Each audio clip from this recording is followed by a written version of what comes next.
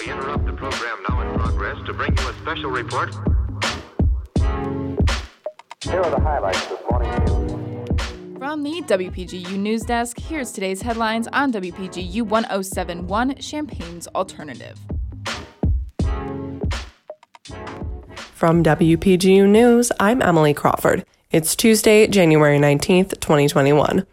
3,385 new coronavirus cases and 50 additional deaths were reported statewide on Monday, including 3 people over the age of 60 in Champaign County. Cases have slightly decreased this week, though the state has yet to reach the same average from the early months of the pandemic. Over the last 7 days, the University of Illinois campus has seen a 0.32% positivity rate, a decrease from 0.46% last week. The number of daily administered tests will likely increase over the next few days as students return to campus, which may cause an increase in the positivity rate. Spring semester classes for students will begin on Monday. The Illinois Department of Public Health has announced that Southern Illinois can now move into Tier 1 mitigation, which allows limited outdoor dining. The requirements to meet Tier 1 include a test positivity rate lower than 8% for 3 consecutive days and no sustained increase in hospital patients with COVID-19 for 7 out of 10 days.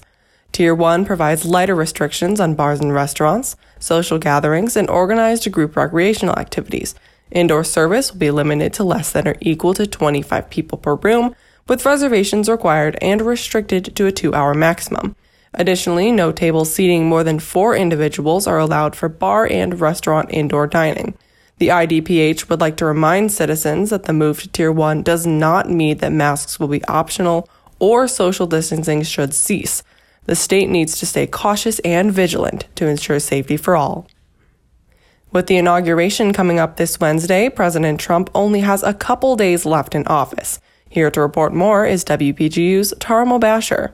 With only a few hours left of his presidency, Trump is slated to issue about 100 pardons and commutations today, according to CNN. The president has been slowly rolling out pardons even before Christmas, but stopped as a result of the Electoral College count on January 6th and later the riots at the U.S. Capitol. The list of pardons was officially finalized at a White House meeting on Sunday. It is reported that several of the pardons are expected to be distributed to those who Trump hopes to benefit from in the future, as a source told CNN.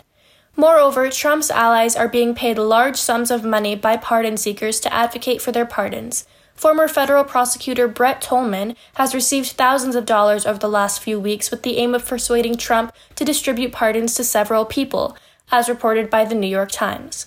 It's still unclear what Trump will do with his final specks of presidential power in his final hours, but following his incitement of the insurrection at the Capitol, a self-pardon of him or his family members seems unlikely.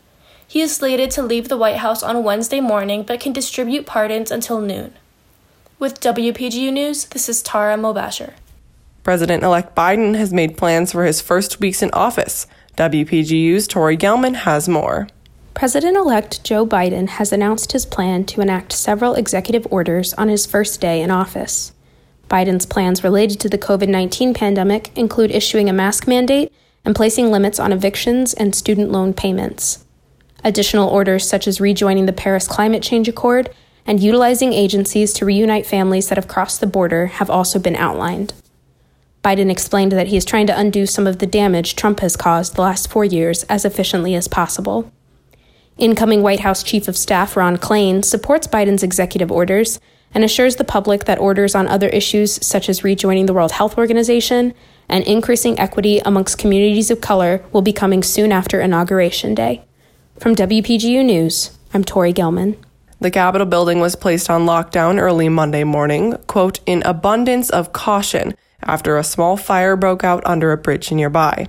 The lockdown was lifted only a few hours after it was instituted, after authorities determined it was not part of any direct threat to the Capitol grounds, and is the latest in a series of stringent security measures taken in and around the Washington area to ensure the safety of government buildings and federal employees during Joe Biden's inauguration, a push that was sparked by the siege of the Capitol building on January 6th.